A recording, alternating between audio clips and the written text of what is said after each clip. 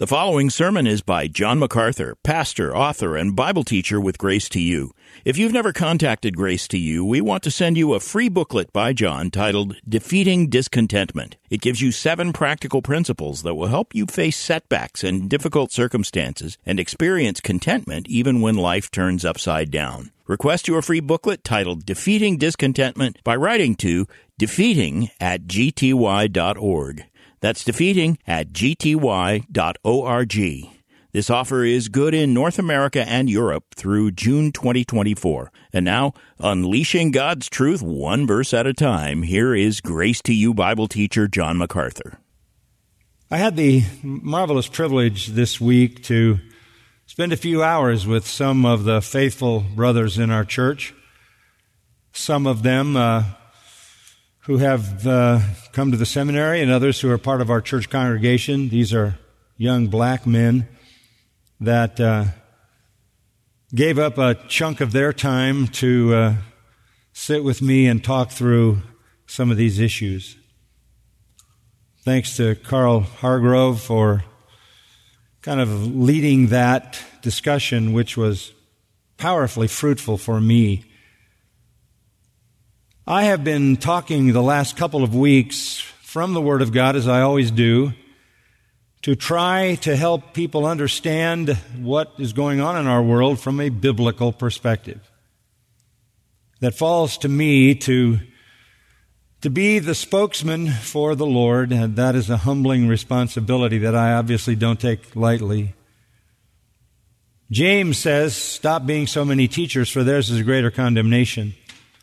Not wanting to fall into condemnation and having used my mouth for so many years, ostensibly to speak for God, I have come to understand the seriousness of this accountability.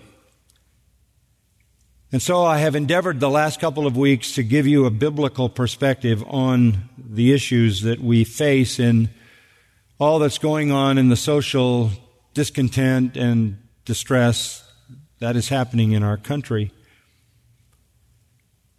But today, coming out of that meeting, I want to let you know that it's time for us to move from the theology to the application.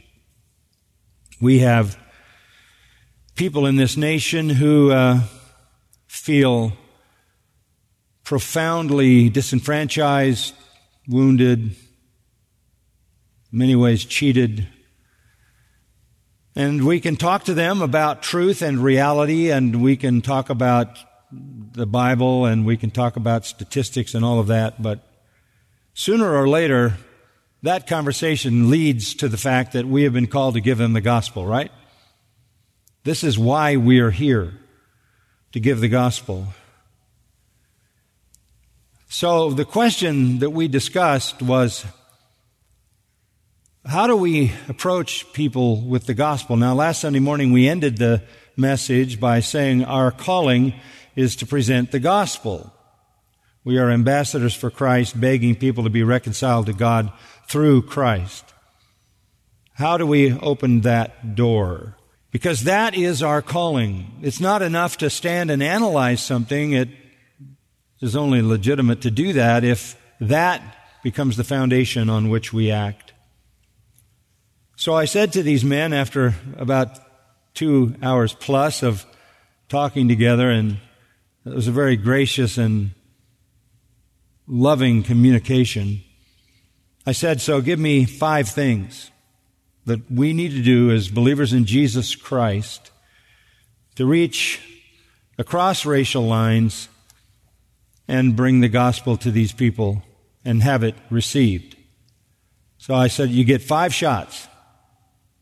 And I'll have this as the introduction to my sermon.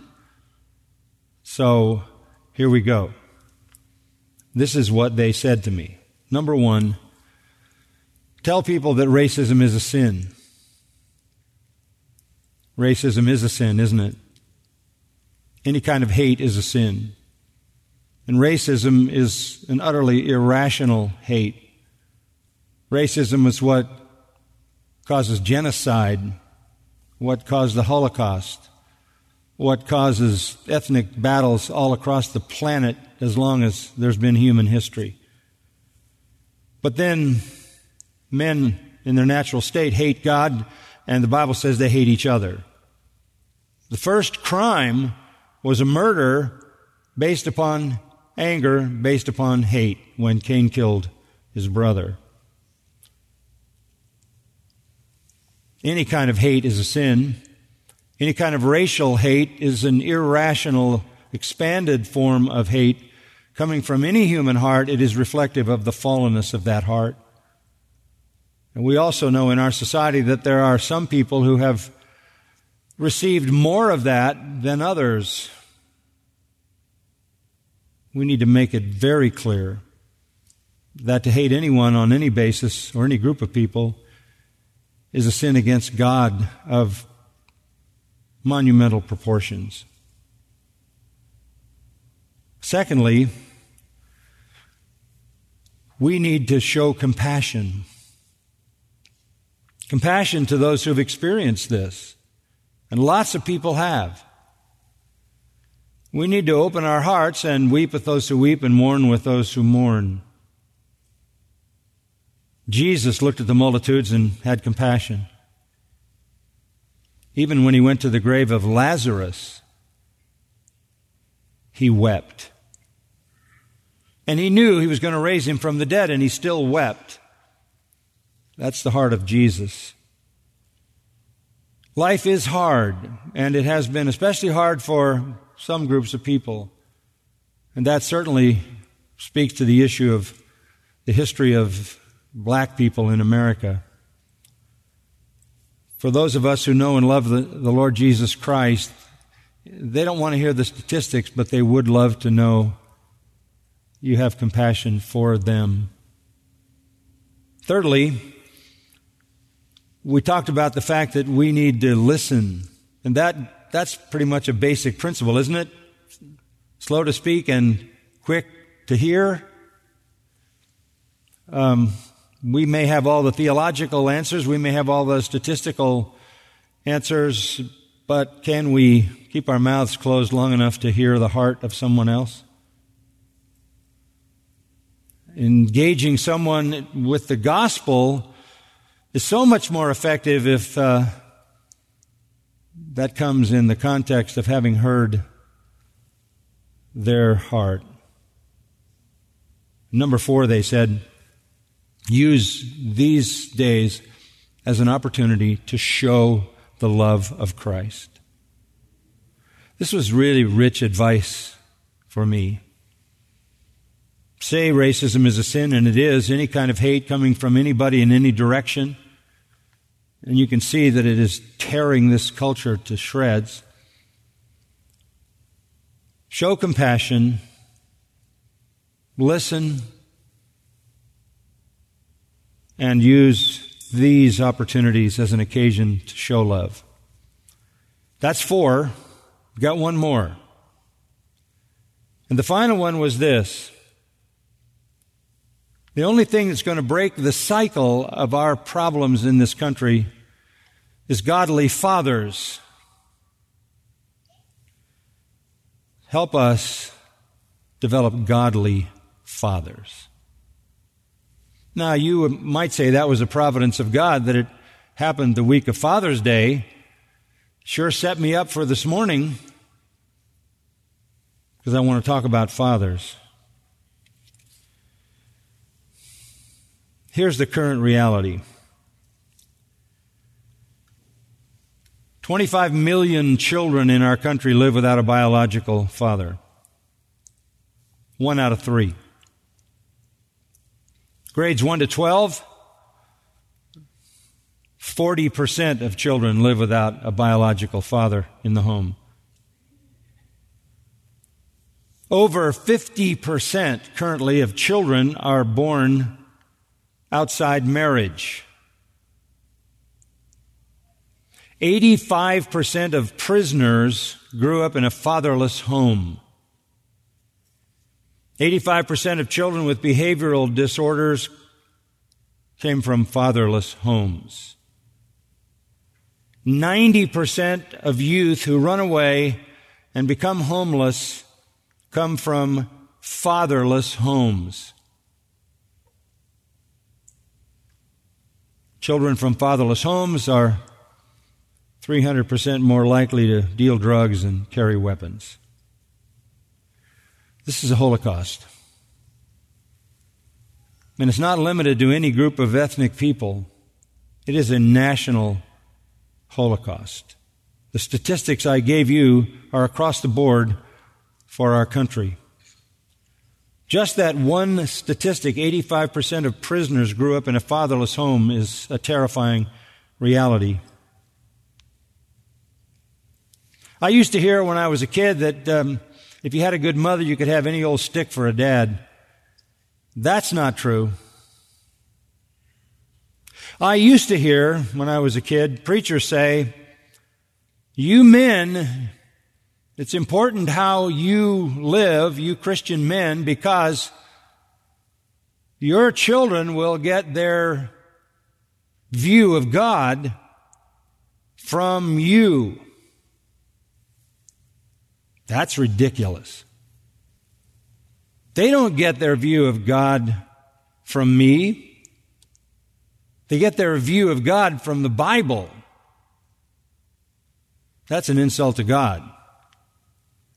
What they do get from me is their view of a man. Children will get their view of a man and what a man is from the Father.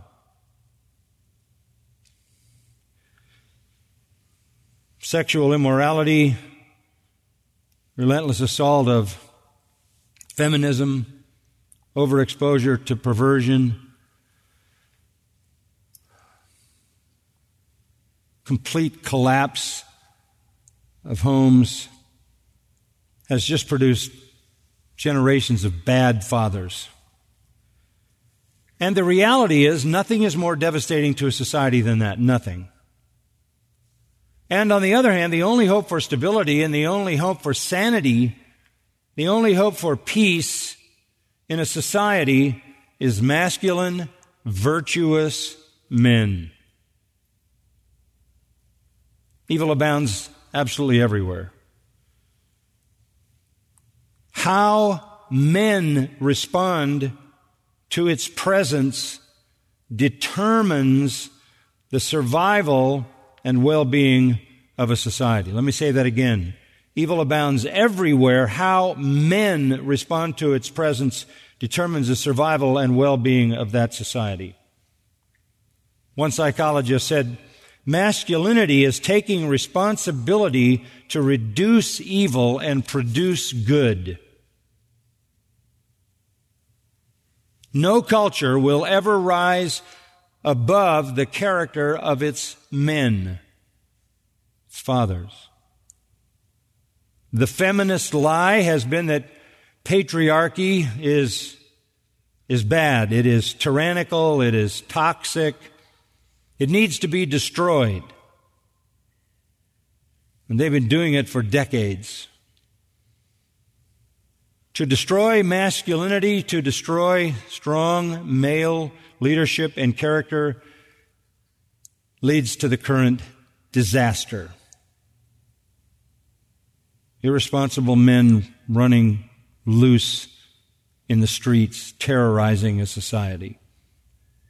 Weak men have given us this legacy. Weak men produce the death of society. And men are in a crisis today. They are being continually told to try to get in touch with their feminine side. So they have become defensive about their masculinity. Women rise higher and higher and higher and more frequently into positions of leadership as men feel overwhelmed and overpowered and unable to fight against the trend. Oh, there are lots of men at the gym, pretty buff, have some muscles, but they're doing virtually nothing to stop the tide of evil in the world. And by the way, in case women haven't begun to realize it, weak Immoral men abuse women. And they produce more weak, immoral sons. No, children don't get their view of God from their father, but they do get their view of what a man is. And we are in some serious trouble because the current crop of men are infecting the children. Listen to the Word of God. Exodus chapter 20 and verse 5. I, the Lord your God, am a jealous God, visiting the iniquity of the fathers on the children, on the third and fourth generation of them that hate me. Listen to Exodus 34:7. God will by no means leave the guilty unpunished, visiting the iniquity of the fathers on the children to the third and fourth generation.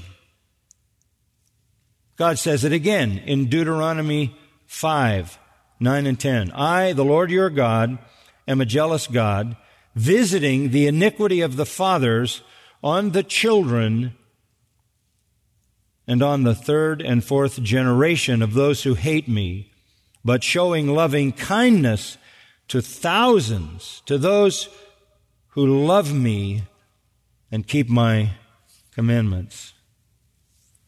Repeatedly, God says, corrupt fathers create in society a legacy of corruption that is generational. He's not saying that a son would be punished for a father's sin. Clearly, that is not the case. Deuteronomy 24:16 says, fathers shall not be put to death for their sons, nor shall sons be put to death for their fathers. Everyone will be put to death for his own sin. We're not talking about an individual suffering punishment for another person's sin. What we are saying is fathers, plural, who are corrupt, leave a legacy that will not be overturned in 3 or 4 generations. And if the next generation is corrupt, it pushes that out another 3 or 4, and the next generation another 3 or 4, and it becomes an impossible cycle.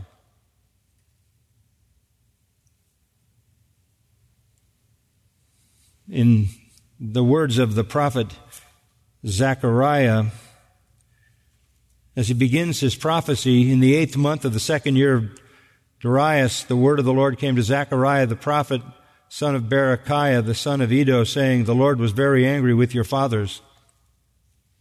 Therefore say to them, thus says the Lord of hosts, return to me, declares the Lord of hosts, that I may return to you, says the Lord of hosts. Do not be like your fathers. Something has to break the cycle.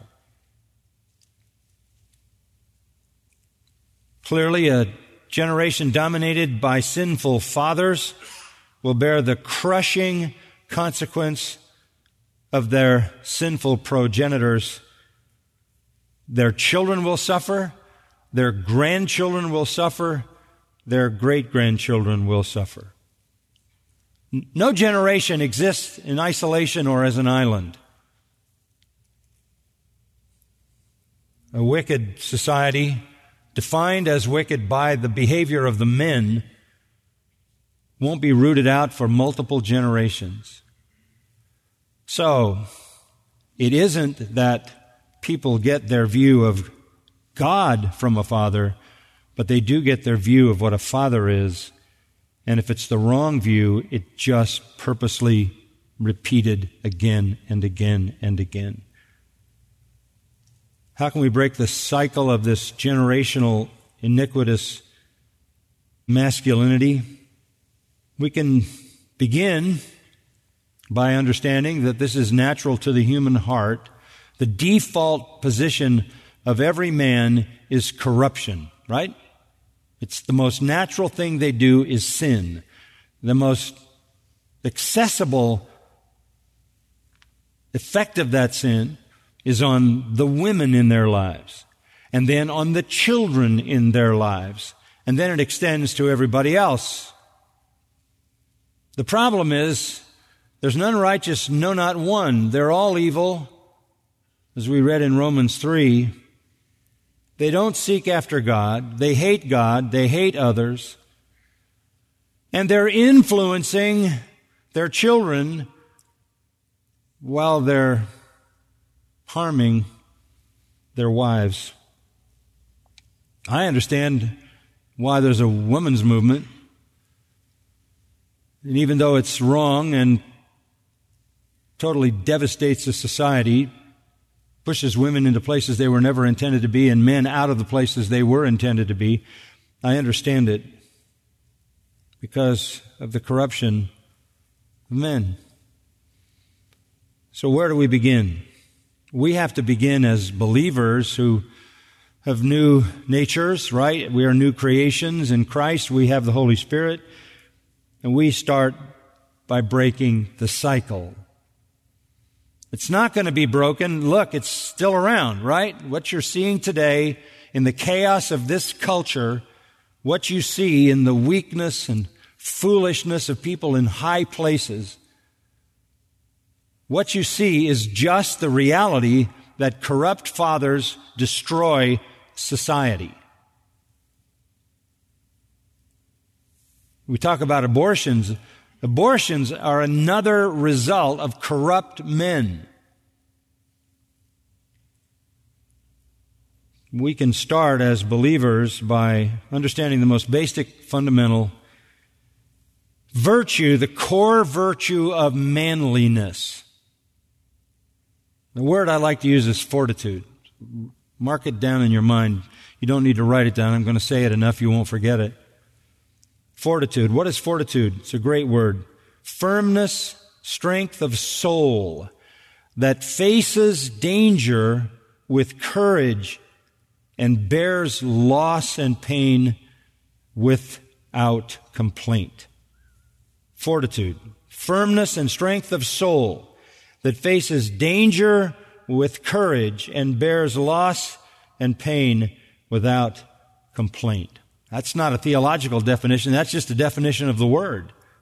When you say a man has fortitude, you're talking about someone who doesn't compromise. Even when there's danger, even when that danger escalates to fear and pain, fortitude is a combination of conviction, courage, and endurance. Conviction, courage, and endurance. It is the willingness, it is not just the willingness, I would say it's even the desire to risk, to literally create challenges if they're not already there, to attack difficulty, to challenge difficulty head on, to bear suffering with courage.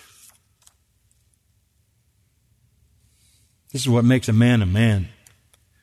And this is the kind of man in whom a woman finds her security,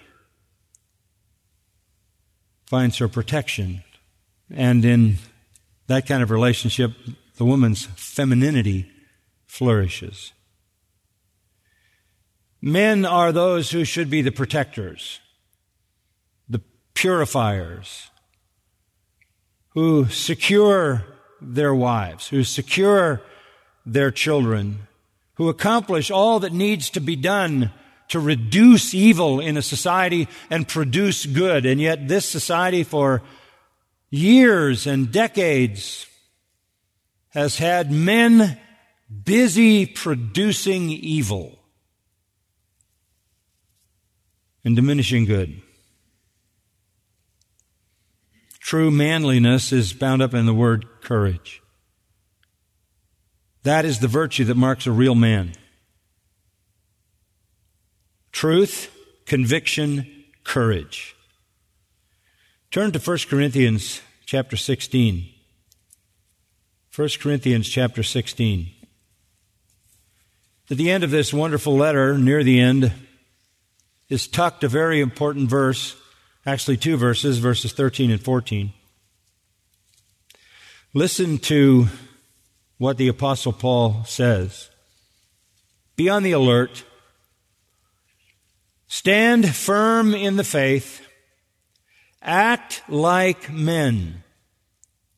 Be strong. Let all that you do be done in love. Be on the alert. Dangers everywhere. Stand firm in the faith. Don't waver in your belief and convictions. Act like men. What does that mean? Fortitude, uncompromising courage. Be strong. The New King James actually says, be brave, be strong.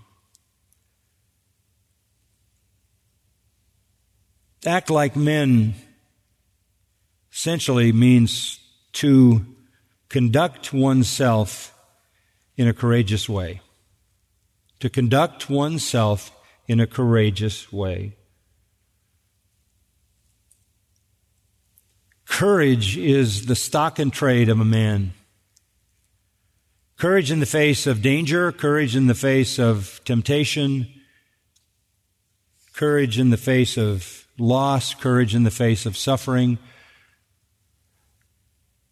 This strength of verse 13,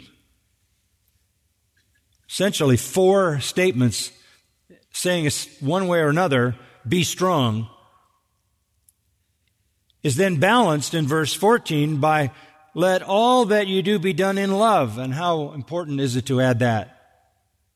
There's nothing more manly than a man with consummate conviction, courage, and endurance who is marked by love. That's a man. Not weak, not vacillating, not fearful, and loving. Real men face life with this kind of fortitude. They're watchful of the dangers around them. They're alert. They're protectors of their wives and children and of their friends and all the people over whom they have influence. They have convictions about what is true. They have courage to live out those convictions and the strength to be unwavering when those convictions will cost them everything. Your convictions are only real convictions if they hold up under the most intense pressure. How important was this? Let me take you back to the book of Deuteronomy. We'll do a little exercise together in looking at this idea of strength, fortitude. In Deuteronomy 31, Moses is passing the mantle on to Joshua, and in verse 6, Deuteronomy 31, he says this, "Be strong and courageous. Do not be afraid or tremble at them," meaning your enemies. "For the Lord your God is the one who goes with you. He will not fail you or forsake you." Then Moses called to Joshua and said to him in the sight of all Israel, "Be strong and courageous, for you shall go with this people into the land which the Lord has sworn to their fathers to give them, and you shall give it to them as an inheritance. The Lord is the one who goes ahead of you. He will be with you. He will not fail you nor forsake you. Do not fear or be dismayed." That's the greatest transitional leadership speech ever. Look at 1 Samuel chapter 10. I'm sorry, 2 Samuel. I knew there was something wrong about that. 2 Samuel chapter 10 and verse 12. This is Joab to the Israelites who are facing opposition, strong opposition, tremendously strong opposition. Back in verse 6, it lays out the forces that were coming against them. But in verse 12, Joab says to the Israelites, "Be strong, and let us show ourselves courageous for the sake of our people and for the cities of our God, and may the Lord do what is good in His sight." 1 Kings chapter 2. In 1 Kings chapter 2, David addresses Solomon, his son. David's time to die drew near. He charged Solomon, his son, saying, "I'm going the way of all the earth. Be strong, therefore, show yourself a man. Keep the charge of the Lord your God, to walk in His ways, to keep His statutes, His commandments, His ordinances, and His testimonies, according to what is written in the law of Moses, that you may succeed in all that you do and wherever you turn, so that the Lord may carry out His promise which He spoke." Moses to Joshua, Joab to the Israelites, David to Solomon. For another view of David's speech to his son Solomon, look at 1 Chronicles chapter 22. I'm showing you these because I want you to see how common this is. 1 Chronicles 22,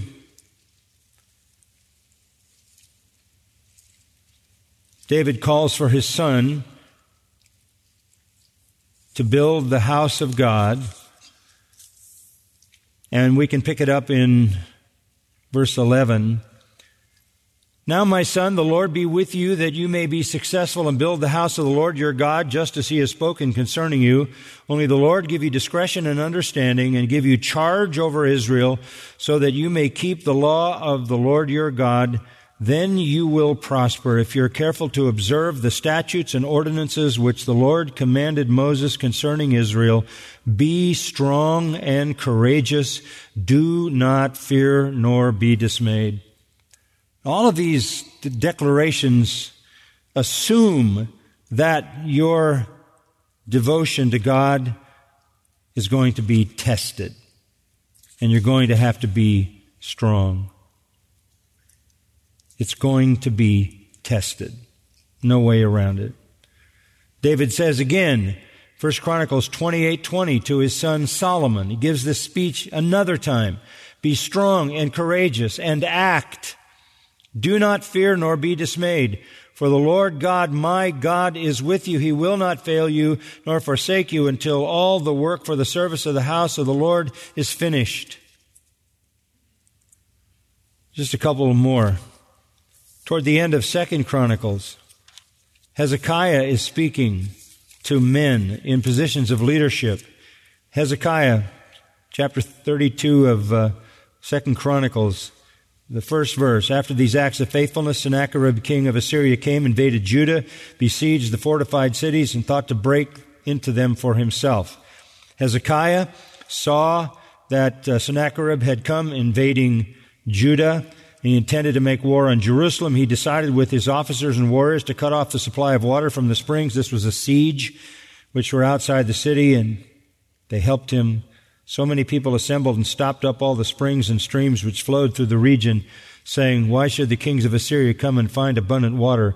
And he took courage and rebuilt all the wall that had been broken down and erected towers on it, built another outside wall, strengthened the Millo in the city of David, made weapons and shields in great number, appointed military officers over the people, and gathered them in the square of the city gate, and spoke encouragingly to them. And this is what he said, 'Be strong and courageous.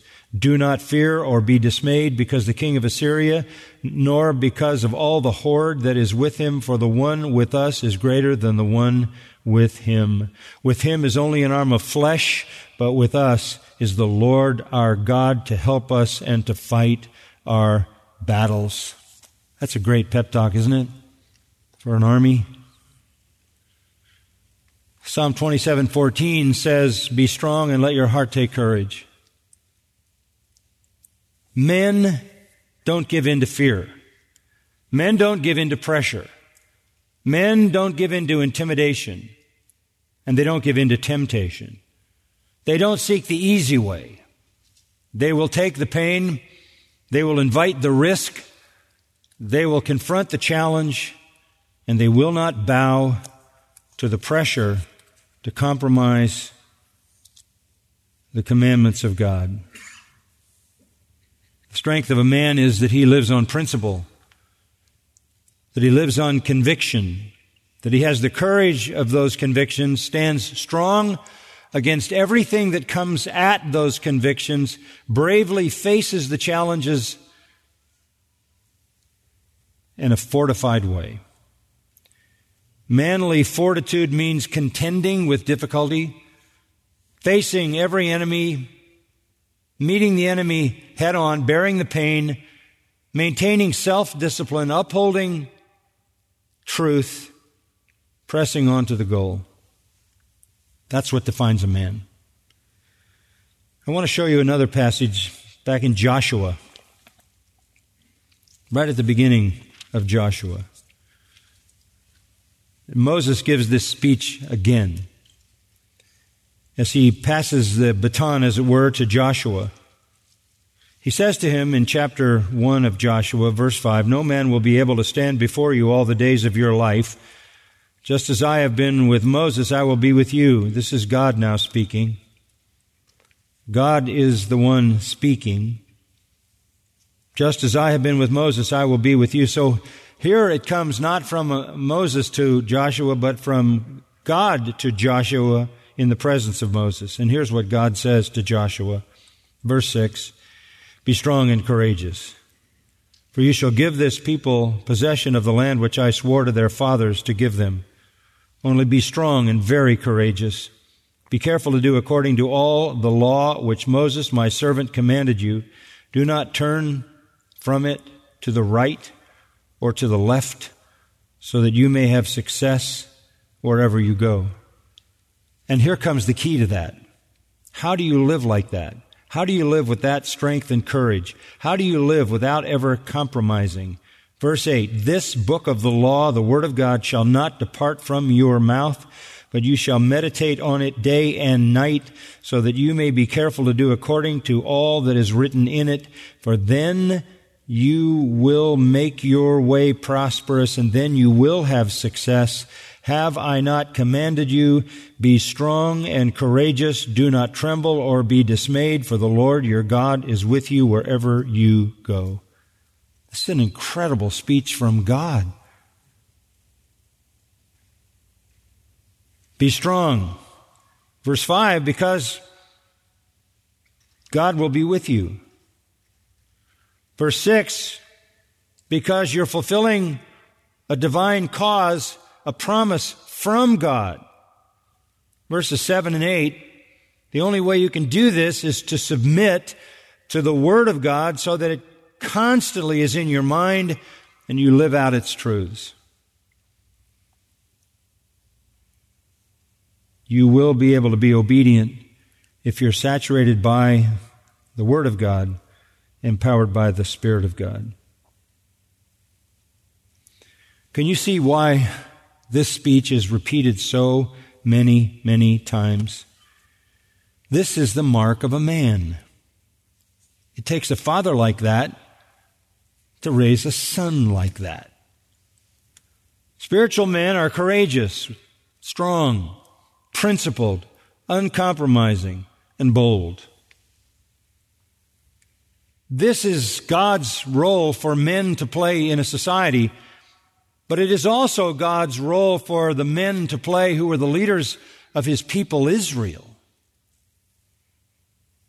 And this is God's standard for the men who lead His church. When we come into the New Testament and we are introduced to the kind of men that the Lord commands to lead His church, this is how He describes them in 1 Timothy 3. "This man must be above reproach, a one-woman man, temperate, prudent, respectable, hospitable, able to teach, not addicted to wine or pugnacious, but gentle, peaceable, free from the love of money. He must be one who manages his own household well, keeping his children under control with all dignity. If a man doesn't know how to manage his own children, how will he take care of the church of God? And not a new convert so that he will not become conceited and fall into the condemnation incurred by the devil. And he must have a good reputation with those outside the church, so that he will not fall into reproach and the snare of the devil. High standards for a pastor, an elder. To Titus, Paul says, similarly, appoint elders. If a man is above reproach, a one-woman man, having children who believe, not accused of dissipation or rebellion. For the overseer or the shepherd, pastor, bishop must be above reproach as God's steward, not self-willed, not quick-tempered, not addicted to wine, not pugnacious, not fond of sordid gain, but hospitable, loving what is good, sensible, just, devout, self-controlled, holding fast the faithful word, which is in accordance with the teaching, so that he'll be able to exhort in sound doctrine and refute those who contradict. This is the kind of men who lead the church. Why is the standard so high for the leaders of the church? Because the leaders of the church have the responsibility to set the pattern for what manliness looks like in a godly environment. It's not that they alone should be like this. It is that they should be like this so the others can see what a man should be. It isn't that the Lord wants to pick up all the pastors and elders and take them to another level of spirituality which no one could attain. It is rather that this is what God expects from every man. But it's got to be modeled. Men like that, and men, as Ephesians 5 said, who love their wives like Christ loved the church, and who are protectors of their wives, and who literally are the saviors of their wives, are the kind of men who become a haven for the wife, who make her feel secure, protected, nourished, cherished. And when children grow up in a home where the man secures the woman and the children, there's peace. Sometimes you hear silly things about how fathers should connect with their children. Superficial things. What you need to show your children is fortitude, spiritual fortitude. Strong, courageous, secure, love for the Lord and for the family. The legacy of a man to his wife and children is strength. Spiritual strength and spiritual courage. Anything but cowardice. It means to resist the temptation to compromise biblical convictions, to resist the temptation to tolerate behaviors in others that dishonor God. That's why there's discipline in the church. There's discipline in the church so that the church can maintain the necessary reality of what men and women should be before God for the sake of the glory of God and the next generation. Being a good father is far more than spending time with your children, playing with your children, hauling them around to events. It's showing them what an uncompromising, courageous, godly life looks like. This culture has turned on God, eliminated His Word. The Bible and the gospel is an enemy. The leaders of this nation have no interest in God or in His Word. And they are basically running this country right into hell as fast as they can. The only thing that's going to stop this is not a group of feminized men who thinks God just wants to give them what they want so they can be happy. What this world needs is not sensitive men. It needs strong men. We live in a world of compromise, more than compromise. You could barely call it compromise because there's nothing left of that which is good. So what are they compromising with? To add another word to your thoughts about this, I would say that people who have no price have integrity. Integrity. So we talked about fortitude. Let me talk about integrity. People who have no price have integrity. What is integrity? It is essentially unbreakable fortitude. Integrity is defined as steadfast adherence to a moral code. It comes from integer, which means whole or complete. Its synonyms are honesty, sincerity, simplicity, incorruptibility. Its antonym is duplicity or hypocrisy.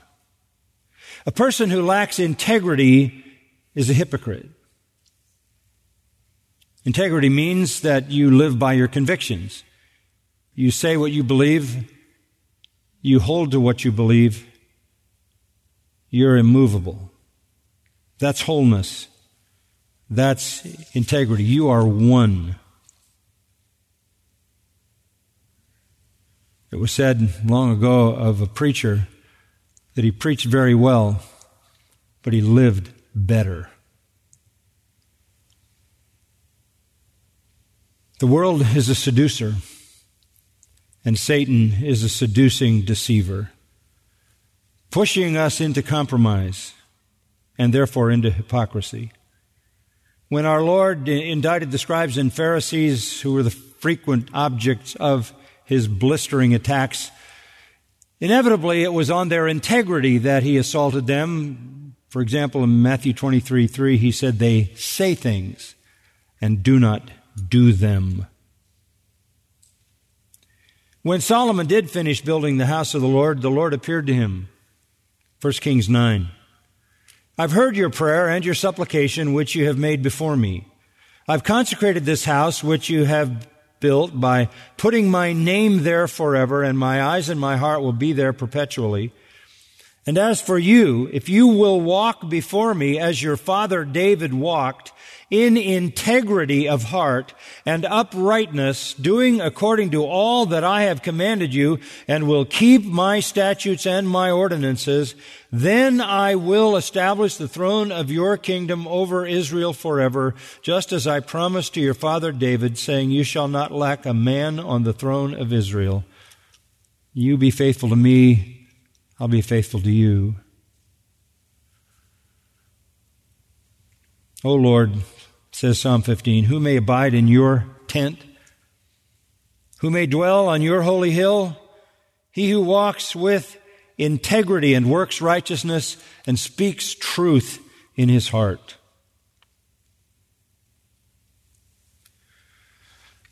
This kind of uncompromising spiritual manhood is severely lacking. We watch spiritual leaders in one form or another of collapse all the time. They abandon conviction when compromise is more beneficial. Men say they believe the Bible, yet don't faithfully preach it. Men say that sin should be punished and eliminated, but not if it's committed by their children. Men oppose dishonesty and corruption until they must confront somebody in their lives and could cost them a job. Men maintain high moral standards until their lusts are kindled by some illicit impulse. Men are honest until a little dishonesty will save them money. Men hold convictions until they're challenged by someone they fear or admire. Adam compromised God's law, followed his wife's sin, lost paradise. Abraham compromised the truth, lied about Sarah's relationship to him, and nearly lost his wife. Moses compromised God's command and lost the privilege of entering the promised land. Samson compromised his devotion as a Nazirite, lost his strength, his eyesight, and his life. Israel compromised the commands of the Lord, lived in sin, and when fighting the Philistines, lost the ark of God. Israel also compromised the law of God with sin and idolatry and lost her land. Saul compromised God's divine word by not slaying the animals of blasphemy and lost his kingdom. David compromised God's standard, committed adultery with Bathsheba, murdered Uriah, and lost an infant son. Solomon compromised his convictions, married foreign wives, and lost the United Kingdom. Judas compromised his supposed devotion for Christ for 30 pieces of silver and was separated from Christ forever. A couple of observations. In every case of compromise, the compromiser thought there was something to gain. But in every case of compromise, something priceless was lost for something temporary, unfulfilling, and sinful. What was compromised in each of these cases is either a command from God or a conviction about Him and His will. So lack of fortitude, that is the failure of men, of fathers.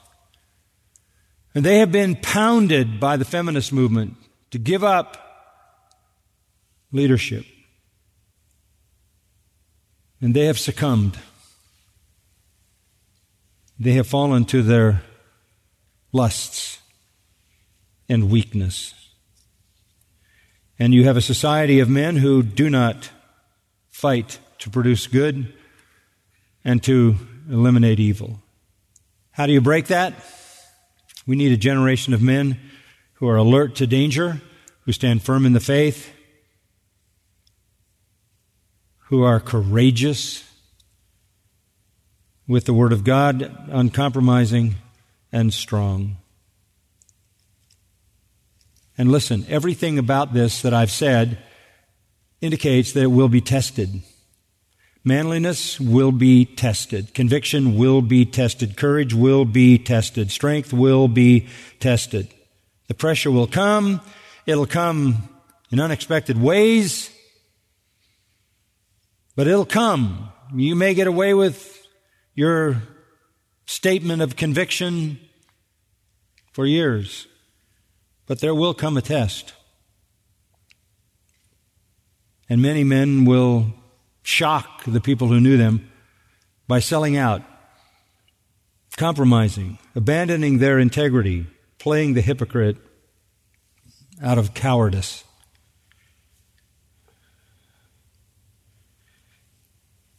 This falls into a translation of Romans 12:2. Don't let the world squeeze you into its mold. I think about Daniel, and I want to close with this. Daniel chapter 1. And there's not much to say. It's enough really to read this passage. Daniel chapter 1. The year was 605 BC.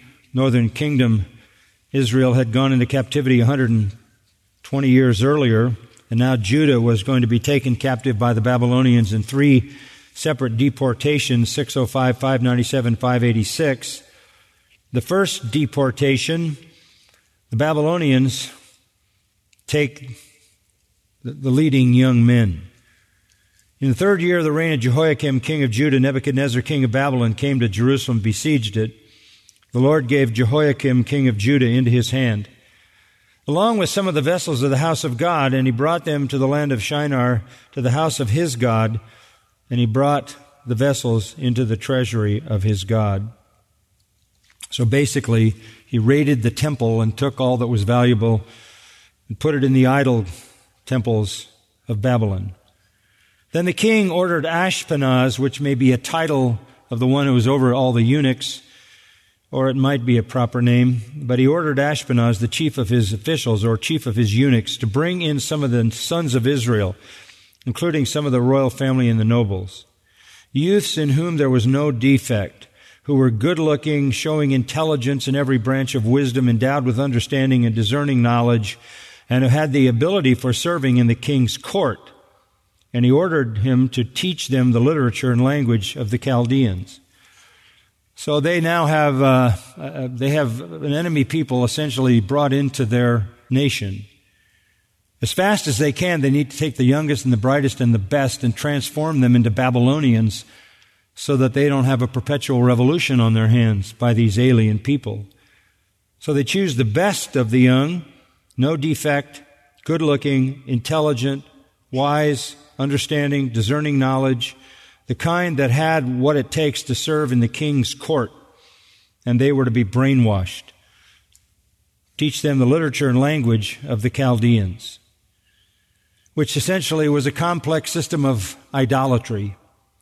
And then, added to that intellectual training was seduction from the physical side, fleshly side. The king appointed for them a daily ration from the king's choice food and from the wine which he drank.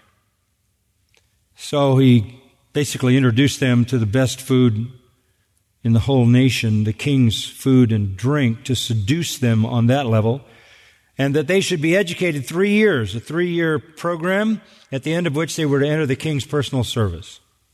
So this was a 3-year-long, basically brainwashing effort to turn these young men into Chaldeans, into Babylonians. Young men, Yeladim, teenagers. These are teenagers. Now among them, verse 6, from the sons of Judah were Daniel, Hananiah, Mishael, and Azariah. Those are their Hebrew names. The commander of the officials assigned new names to them, and to Daniel assigned the name Belteshazzar, which has to do with the god Bel. To Hananiah, Shadrach, and to Mishael, Meshach, and to Azariah, Abednego.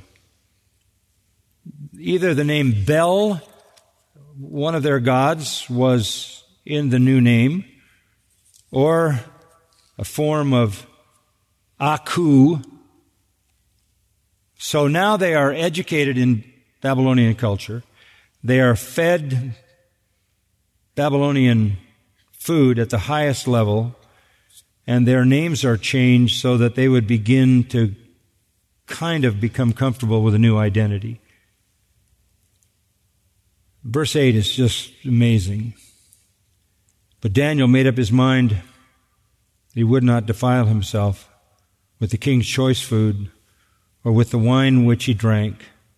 So he sought permission from the commander of the officials that he might not defile himself. He didn't want to go down that path at all. He stopped before it started. And God granted Daniel favor and compassion in the sight of the commander of the officials. And the commander of the officials said to Daniel, I am afraid of my lord the king, who has appointed your food and your drink. For why should he see your faces looking more haggard than the youths who are your own age? Then you would make me forfeit my head to the king. The commander, Ashpenaz, is worried, because if Daniel doesn't look good when the king takes a look at him because he hasn't been eating all this good food, he's going to lose his head. Daniel said to the overseer, whom the commander of the officials had appointed over Daniel, Hananiah, Mishael, and Azariah, please test your servants for 10 days and let us be given some vegetables to eat and water to drink.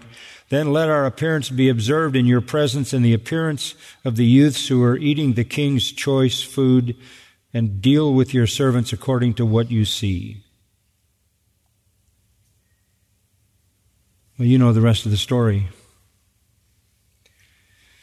At the end of the 10 days, verse 15, they seemed better and fatter than all the youths who had been eating the choice food. The overseer continued to withhold their choice food, and the wine they were to drink kept giving them vegetables. And as for these 4 youths, God gave them knowledge and intelligence in every branch of literature and wisdom. Daniel even understood all kinds of visions and dreams. And you know what happened to Daniel, right? He became the prime minister.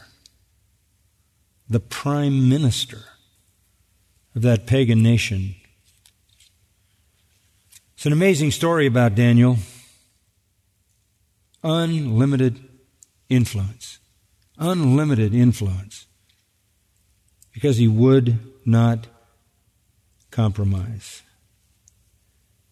Verse 20 actually says, as for every matter of wisdom and understanding about which the king consulted them, he found them 10 times better than all the magicians and conjurers who were in all his realm. Why? Because they were giving him the wisdom of God from the Scripture. Daniel continued into the first year of Cyrus the king. 70 years. 70 years. I had occasion a few years back to be invited to West Point Military Academy. Spent a week there preaching in the beautiful chapel and getting to meet the leadership and the chaplain at West Point. The lead chaplain is a graduate of the Master's Seminary. It was a wonderful opportunity to speak to the leaders of the academy as well as the cadets. I was there on Bible Sunday. That was amazing. Every year on one Sunday, every cadet is presented with a copy of the Scriptures, has their name on a little silver plate on the front. That particular Sunday is given to the honoring of the Word of God. It was an amazing thing. The chapel is a spectacular place. It was packed with all the cadets, and a parade begins, and they come in essentially uniforms that are kind of a replica of some of the older uniforms from back 100 years or so. They march down the middle aisle, beautiful organ is playing, and there's one of the cadets holding a Bible. Comes all the way to the front and places the Bible down on the desk in the front of the chapel. It was my wonderful privilege on that Sunday to preach on the authority and power of the Word of God to those cadets. Really a great experience for me. And to know that Christ is being proclaimed there through one of our graduates and others who know and love the Lord was also encouraging. There's an effort, even in that place, to make those men and the few women who are there everything they should be. Every Sunday, it used to be at West Point that in the chapel services, all the cadets would say this: make us choose the harder right instead of the easier wrong. Never be content with half-truth when whole truth can be won. Endow us with courage that is born of loyalty to all that is noble and worthy, that scorns to compromise with vice and injustice, and knows no fear when right and truth are in jeopardy. For years, every Sunday, they said that. They said that for the sake of the United States. We need a generation of men who will say that and much more for the sake of Christ. If they can do it for love of country, what can we do for love of Christ? Father, we thank you for your word. We thank you for its power, its truth. We thank you that it lives. It is a living book.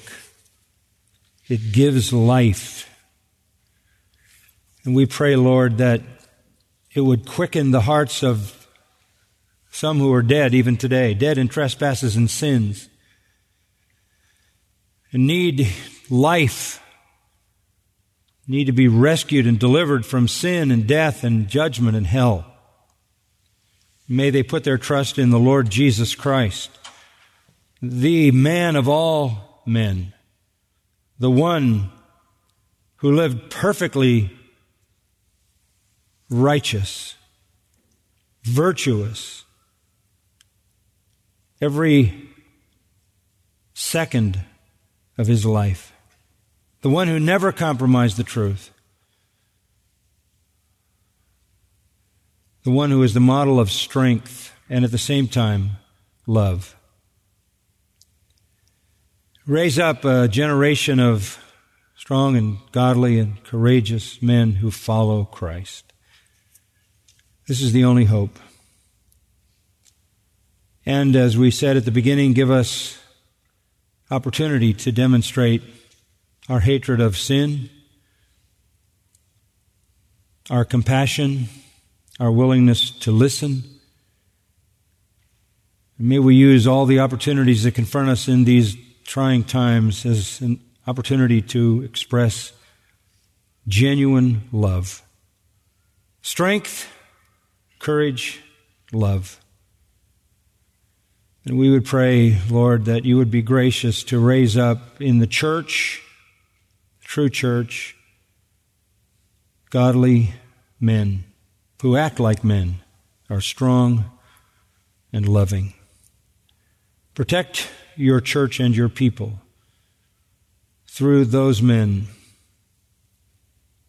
That's our prayer. We thank you that you have not only called us as men to this, but you have enabled us to be the kind of men we ought to be because you have placed your Holy Spirit within us. We, in His strength, are strengthened with all might and all power to live as you have called us to live. May that testimony be shining light in the darkness of this world. We pray that you would do a gracious work of saving men, fathers, sons, for the sake of this generation and the ones to come. We love you. We thank you again for calling us to yourself. We are so overwhelmed by your grace and the privileges that are ours, of which we are and always will be unworthy. Thank you for graciously making us your sons and daughters. May we be faithful to represent you in the world, we pray, all for your glory. Amen. You've been listening to John MacArthur, Bible teacher with Grace to You. For free access to all of John's lessons and a listing of study Bibles and books available for sale, visit Grace to You's website at gty.org. John MacArthur and Grace to You reserve all copyright protection under applicable law. Our copyright policy is available at gty.org, and it includes instructions for and limitations on duplicating this digital file.